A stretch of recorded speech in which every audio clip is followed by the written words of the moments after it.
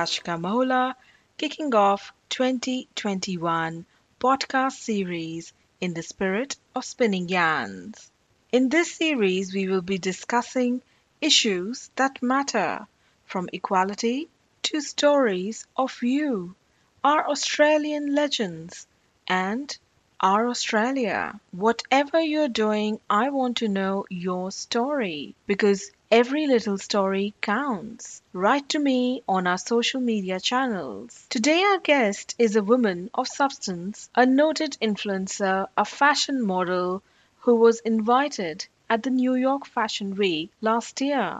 And when she's not getting her hair and makeup done, she is advocating for diversity of disability to evolve with the times. With education and great work experiences in advertising, marketing, and media, this modern Australian women's movement for equality of disability from newsroom to fashion is extraordinary. Her story, the grit, the X factor, the grace is all in Lisa. Lisa Cox's story is inspirational. Lisa Cox is the Disability Officer at Media Diversity Australia and advocates. She writes regularly for the mainstream media and fashion comes naturally to her. Disabled women experience some of the highest rates of domestic violence, exclusion from jobs in both public and private sector. Lisa's movement goes beyond Australia. You can see her advocating for disability in featured media, fashion industry that does not consider disability closer to the ramp. Lisa's story is one that needs to be shared, celebrated, and that's what today's yarn is all about. Let's have a listen.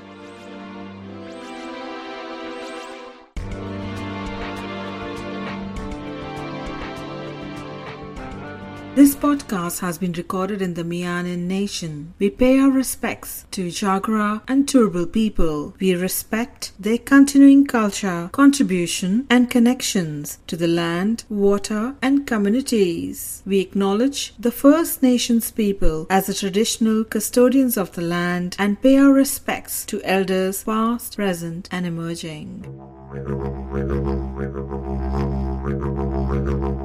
Good morning, Lisa. Welcome to the In the Spirit of Spinning Yarns this morning. How are you this morning? Has the caffeine sunk in? It's still setting in and there are still more coffees to go, but no, I'm feeling great. Thanks for catching up. Oh, lovely, Lisa. I really hope your coffees are longer and your days are shorter this week. Well, we are nearly to You and me both.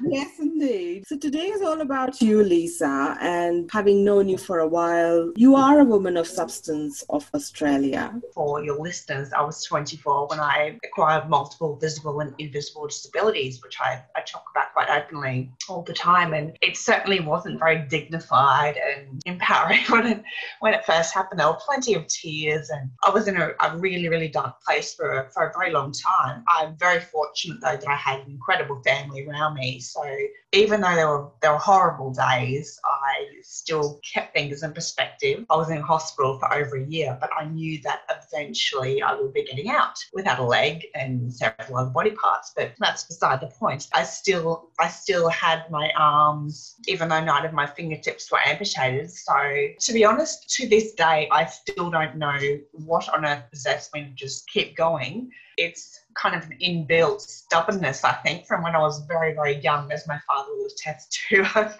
never just sat back and let things go. So tell us what had happened. Sure. Well, I was 24 and working in media and advertising. Life was great like it is for a lot of 24-year-olds. I travelled the world, been to uni, got my 2 degrees. I was working down in Melbourne for a great advertising agency with national and international brands, getting awarded, being promoted, all those fun things. And then I was at Melbourne Airport one morning when, as a lot of strokes are, I unexpectedly had a stroke, brain hemorrhage. So I don't remember that period because I've got amnesia before and after it happened. But I went to Melbourne Hospital, spent 3 weeks in a coma, 2 months on life support, and over a year in hospital after that. So during that first year, my left leg, all of my right toes, and 9 of my fingertips were amputated. I've had heart surgery twice and total hip replacement. So there are lots of scars and disabilities that you can see. I'm now in a wheelchair and have a prosthetic leg, for example. But there's plenty that you can't see, and they're all the invisible disabilities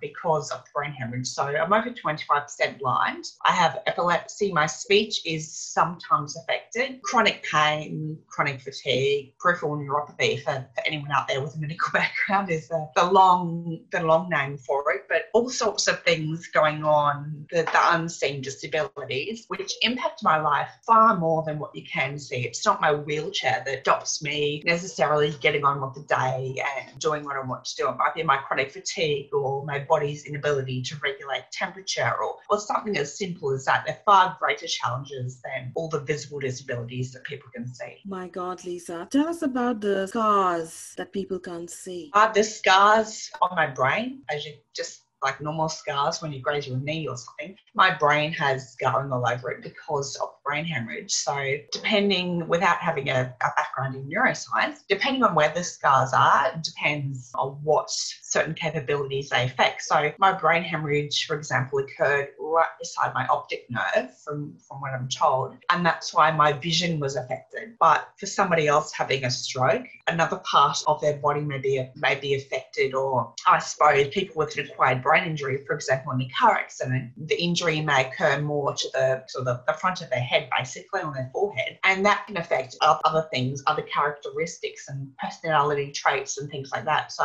when I was in the coma and on life support, they were still doing tests all day, every day on me, scanning my brain and doing God knows what else, and telling my parents that we're not sure exactly what state Lisa is going to be in when she comes off life support. If or when she comes out of the coma, she could have a complete personality change, be a completely different person, or she could, at one stage they were told I would be a quote unquote vegetable. Their words, not mine, but it was only when I came out of the coma and off life support that my parents realised I was still the same stubborn little shit that I'd always been.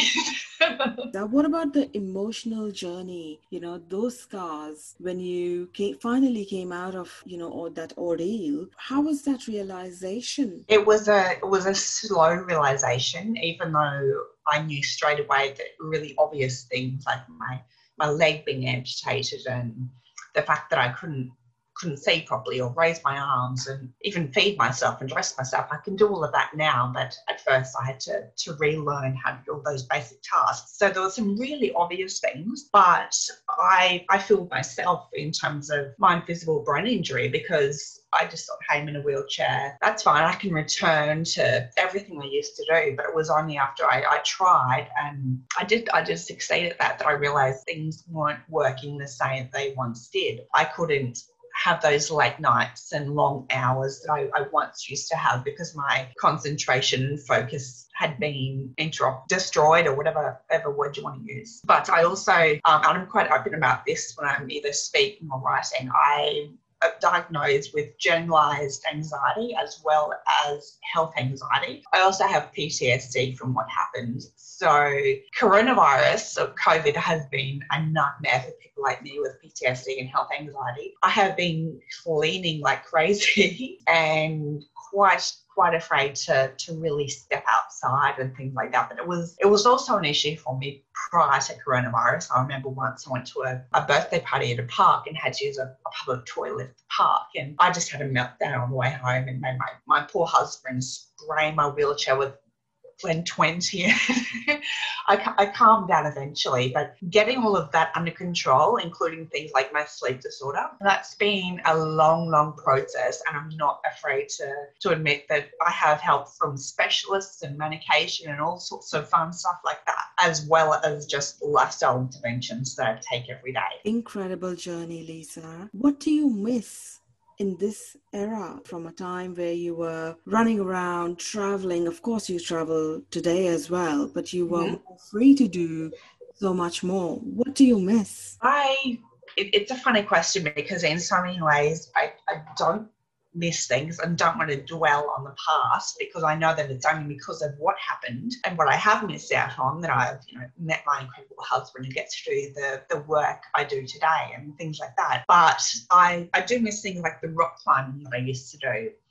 I did a lot of rock climbing overseas and here in Australia. Spontaneity, so being able to see a beautiful beach and say, let's pull over and go for a walk along that. Everything takes so much more planning, whether it's just going out to a restaurant or a cafe. I might have to call ahead and see if they have wheelchair bathrooms or accessible bathrooms, and if they have certain foods that I can eat and those sorts of things. The air conditioning, there's a long list. So things certainly take a lot longer than they used to. They surely do, Lisa. Now, what drives you and what do you thrive on? There is so much confidence, so much optimism. I always see you're always smiling and ready for any challenge your way. So what is the secret? Like I said before, I don't exactly know the secret to it all, but I'm still the same optimistic, driven person that I was before it all happened. But to be honest, I have a far greater appreciation for my privileges.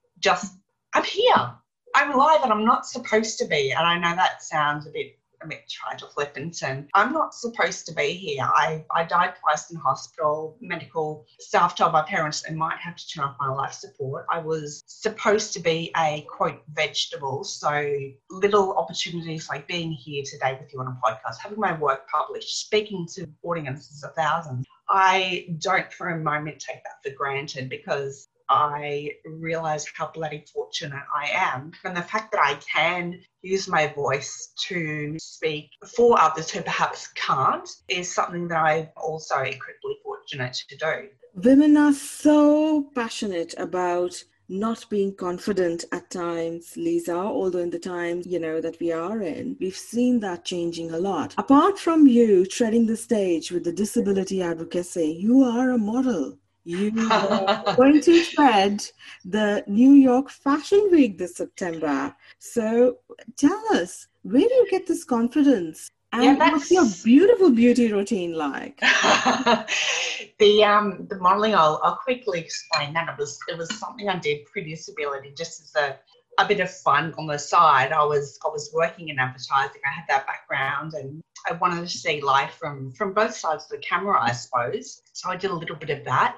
But I certainly spent all my years at uni getting my degrees to be a model. But after I got into disability advocacy, I was campaigning for, visibility, greater visibility and better representation of the disability community in everyday situations, for example. Not just as it's Paralympians or pity porn in hospital beds. But I said to a friend, where do we never see disabled people? And one of those was in the fashion industry. But as I've said before, I can't walk, but I can shop. I'm still a consumer. So just increasing that visibility in something as small as fashion and became something that I started to do as well. So there have been some really fun opportunities presented to me, like New York Fashion Week and some work here in Brisbane and with designers interstate. But again, that's more of a side hobby, a bit of fun, because I'm not going to say no to getting my hair and makeup done and getting to wear fun clothes for a couple of hours. Oh, that's brilliant. We've seen you advocating about, how designers need to really welcome the diversity of disability for inclusion. What are your real thoughts on it? Well, again, combining my professional background with my lived experience, I know how the advertising industry works. I spent years creating campaigns and TV ads and all of those sorts of things. So I understand the inner workings. I realise how simple something like diverse representation can be. And when I say diverse representation, that doesn't just have to be for disability. It can also be for women of colour, gender differences across the board for minorities. I have that really deep understanding of how the agency life works and how easily it can be written into scripts. So that's why I do enjoy working with media and marketing professionals at the moment, not just as an angry advocate on my soapbox, waving my flag and going, "We're going to do it this way," but also coming to it as a business professional and media professional and looking at the advantages to the profit margins or the bottom line or something like that, as well as being able to say, this is exactly how you do it as a copywriter.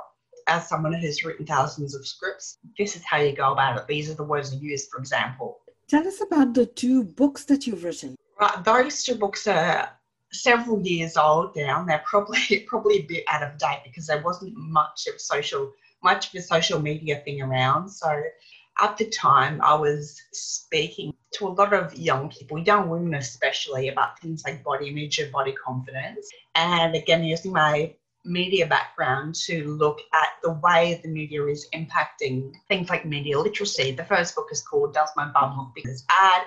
It's about body image and media literacy. So I remember as a 17-year-old girl, reading Dolly magazine or Girlfriend, and that's back in the day.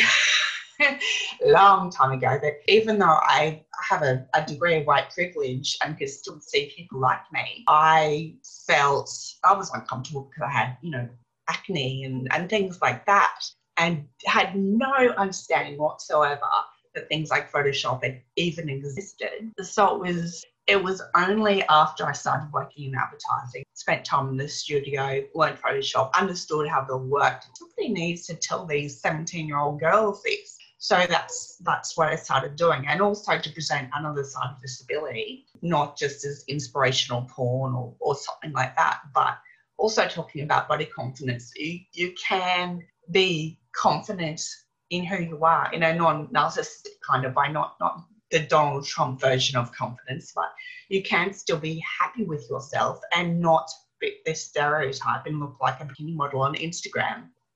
So that's what I largely spoke to them about. But as I said, the books back then, there was no Instagram things, and it's certainly what I would change if I got to write or rewrite it now. So I'd often leave those presentations, and the kids would want to know more.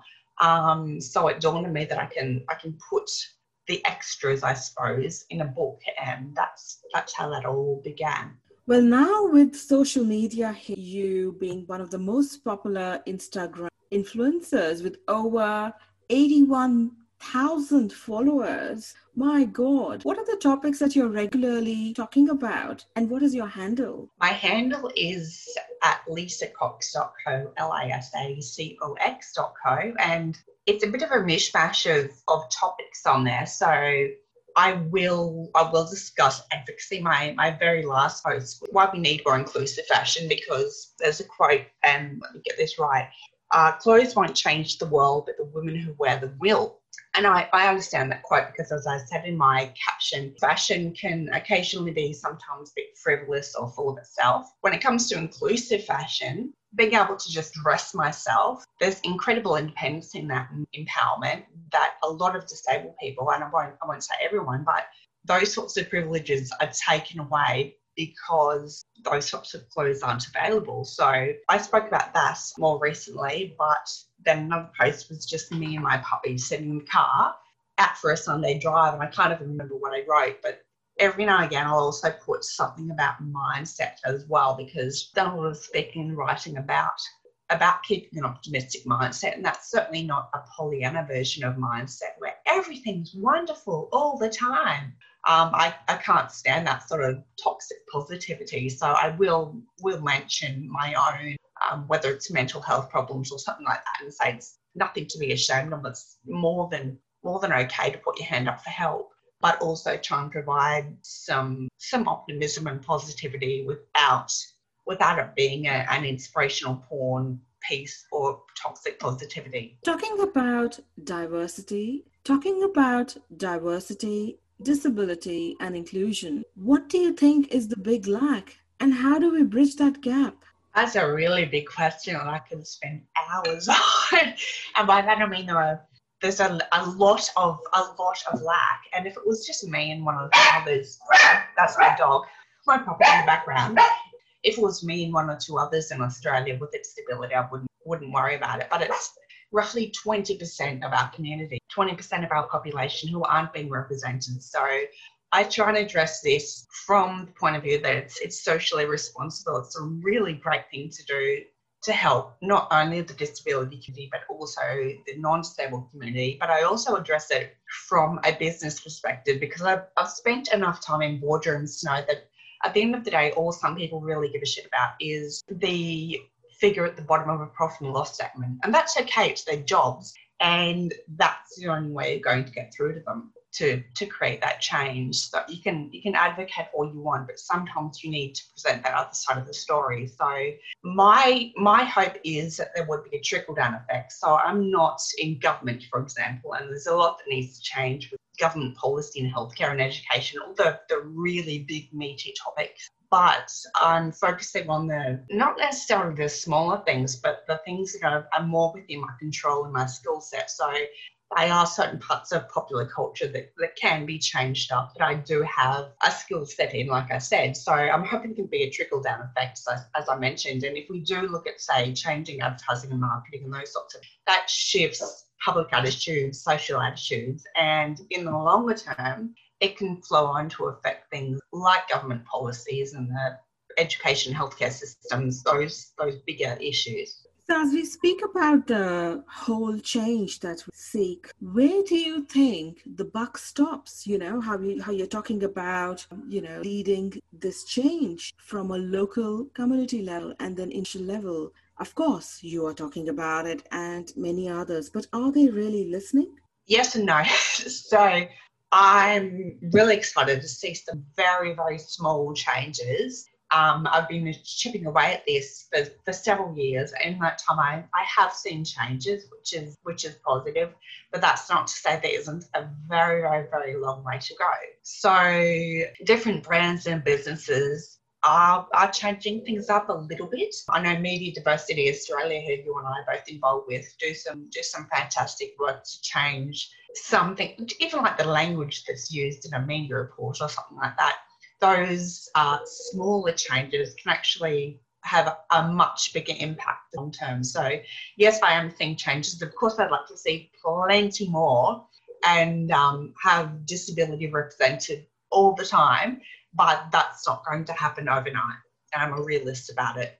But I think it's a responsibility for all of us who can to share our voice, share our opinions, do what we can other than just ranting on Twitter or something like that. You know, to either be an ally or to speak up and speak with those decision makers who will ultimately make the changes on our behalf. So talking about diversity and inclusion, we have often spoken about how you feel as a white woman in those diversity convos. How does it feel when you're surrounded by the diverse culture who are just talking about women of color, people of color, every other diversity, but you, the white diversity as well? Yeah, I suppose I'm the first to admit I have white privilege, and I can't for a moment pretend to be anything but I obviously have the disability side of things and now my age. But I suppose I read a piece for the Huffington Post about this some time ago, and it was republished by the Sydney Morning Herald.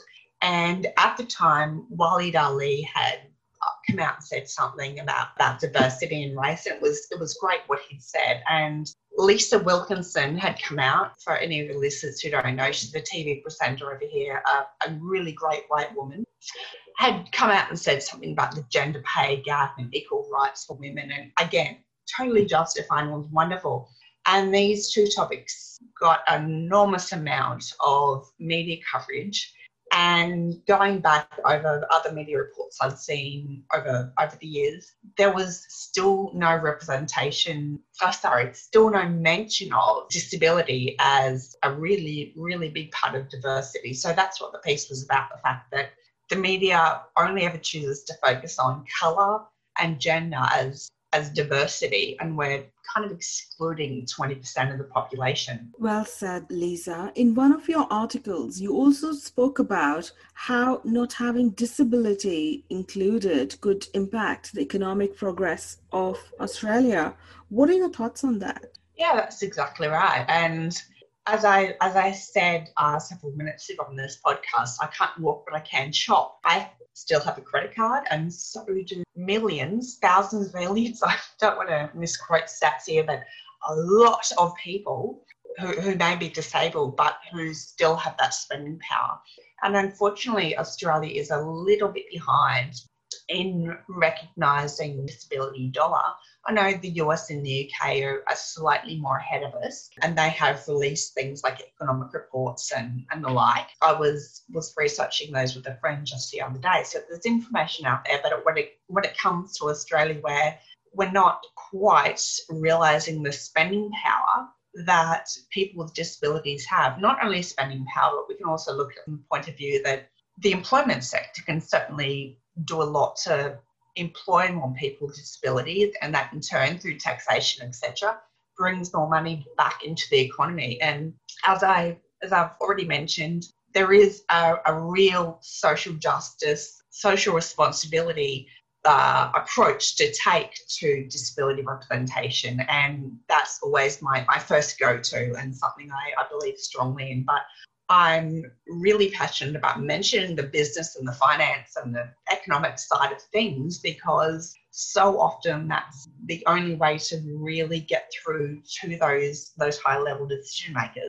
Is this one of the reasons why many Australian models with disabilities are forced to find work overseas, as you said, in the News Daily in about September 2020? Yeah, that was a piece last year, when the fact that New York Fashion Week, I was on their virtual runway last year, and people with disabilities have been on runways in Milan, Paris, New York, Moscow, all over the world for years.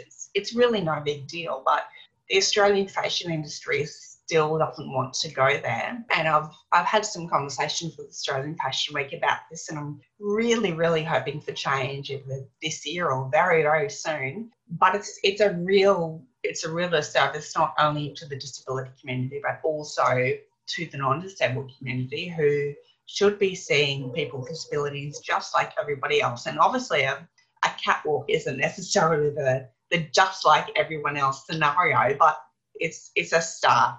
Indeed, it's a start, Lisa. According to the World Health Organization, over 1 billion people live with some form of disability. 80% of persons with disabilities live in developing countries and experience periodic abuse and discrimination. Women and girls with disabilities are the most unprotected and experience physical abuse and exclusion, according to the United Nations. What are your thoughts on this? Unfortunately, I don't discount anything you said. It's absolutely, it's disgusting, and it's true. I know that even with disabilities, I still hold a level of privilege because I am an Australian, have a government who supports me most of the time with things like the NDIS. I have my white privilege, as I previously mentioned, and in some ways I have my life before that I can still carry on with. That's a large part of why I do advocate today, because I knew when I grew up, I always saw people like me. I was a little white blonde kid running around the Australian backyard. I had no problem seeing people like me represented in the media. But these days, having acquired a disability and being much older, there's nobody out there unless it is Pity Porn or Paralympics or something like that. So that's really what I'm trying to change in various ways with pop culture.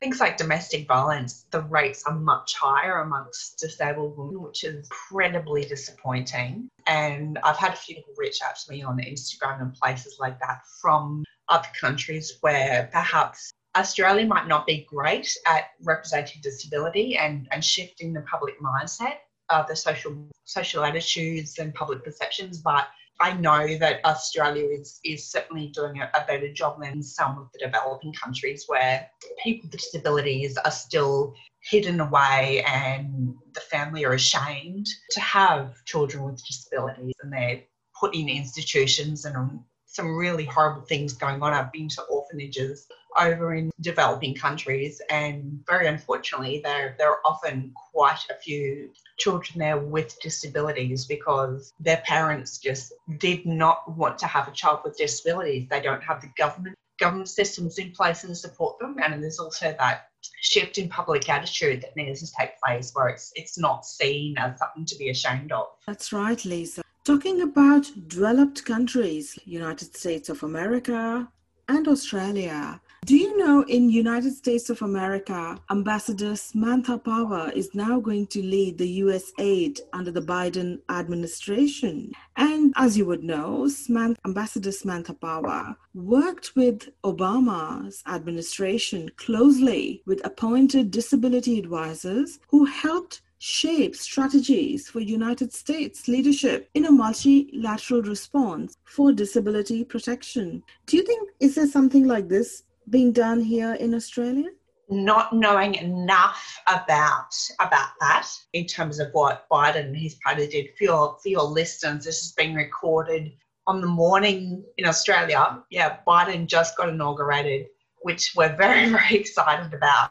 Over here, I follow the US election more than I do our own Australian politics, but I don't personally know enough about that situation. I do trust that the likes of Biden would do a heck of a lot more for the disability community than Trump ever did. Same with Obama. But we do have things like the NDIS, the National Disability Insurance Scheme, over here in Australia, which is helping a lot of people, including myself. So I'd like to know more about those sorts of policies. And I would certainly hope that they have disabled people at the table. In the same way, it would just be wrong to put a heap of white middle-aged men around a table to talk about cultural issues for women. It's also terribly wrong to just put a heap of able-bodied people around a table and make decisions on behalf of the disability community. You bet, Lisa. Is there any body in Australia that is responsible to chase NDIS and other such institutions on where they are at and how they're reforming based on the times we are in for this particular area? Who do you think should ultimately follow up and check with NDIS on the progress, and where is the delay? It depends what part of it you're talking about. I used to work for the NDIS way back in the day when Julia Gillard was our Prime Minister. Went to Parliament House, met with her and spoke and advocated for the NDIS, and that was before it came in. So I'm really excited to see it in now.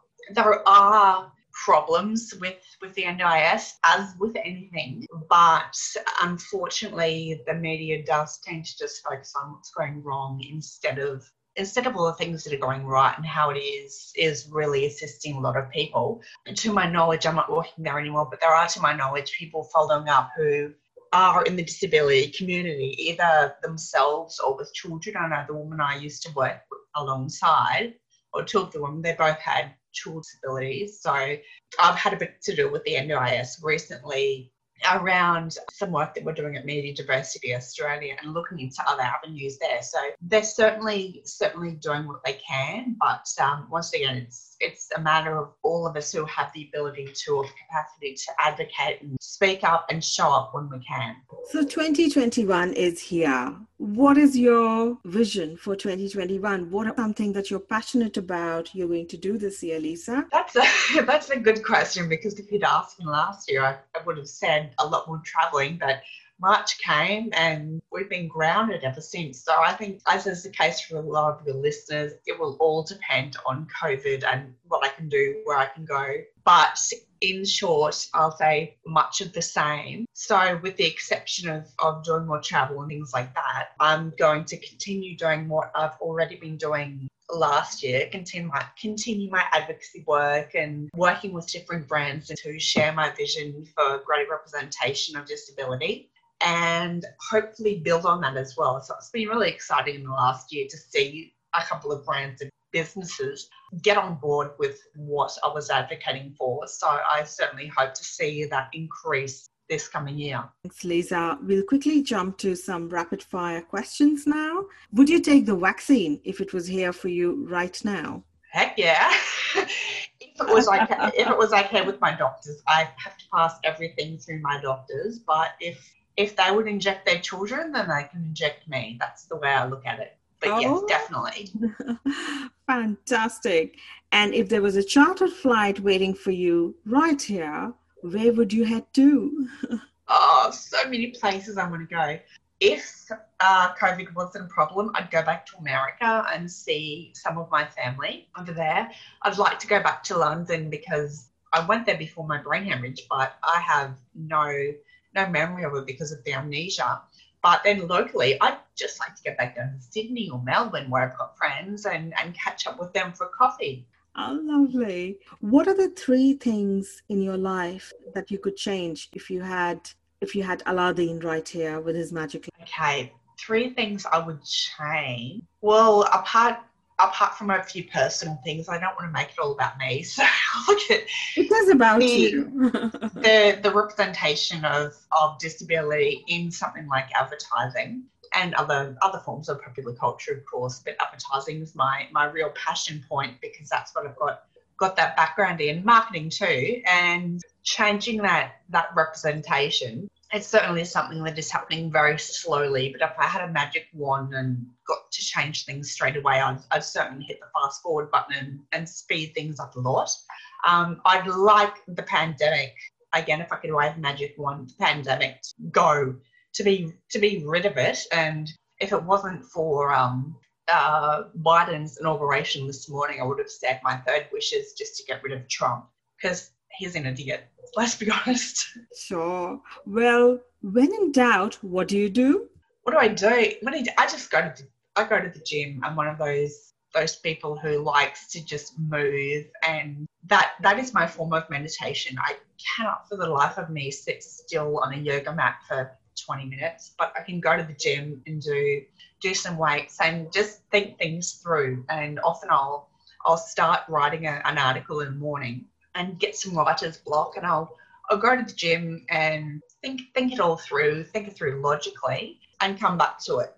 And that's my way of, if I'm ever in doubt, or one of my ways anyway, apart from just sitting and drinking coffee. That's inspirational. Favorite one-liner is, and this is for everybody, you are stronger than you think. Because if you told me 16 years ago that all of these things were going to happen to me, I'd end up in a wheelchair with one leg, no eyesight, or limited eyesight, and still have a life that I bloody love and meet an amazing man, get married, do all this stuff, I would have laughed and not believed you and said there's no fucking way. Sorry for swearing. But we're all a lot stronger than we think. It's only because of some horrible challenges that I've realised that. And I think with COVID, a lot of people may have come to the realisation that they are a little bit stronger than they thought, because no one could have foreseen the shit show that was COVID, or is still COVID. But I think we're all a lot stronger than we think we are, and give ourselves credit. Thanks, Akashika. Great to be here.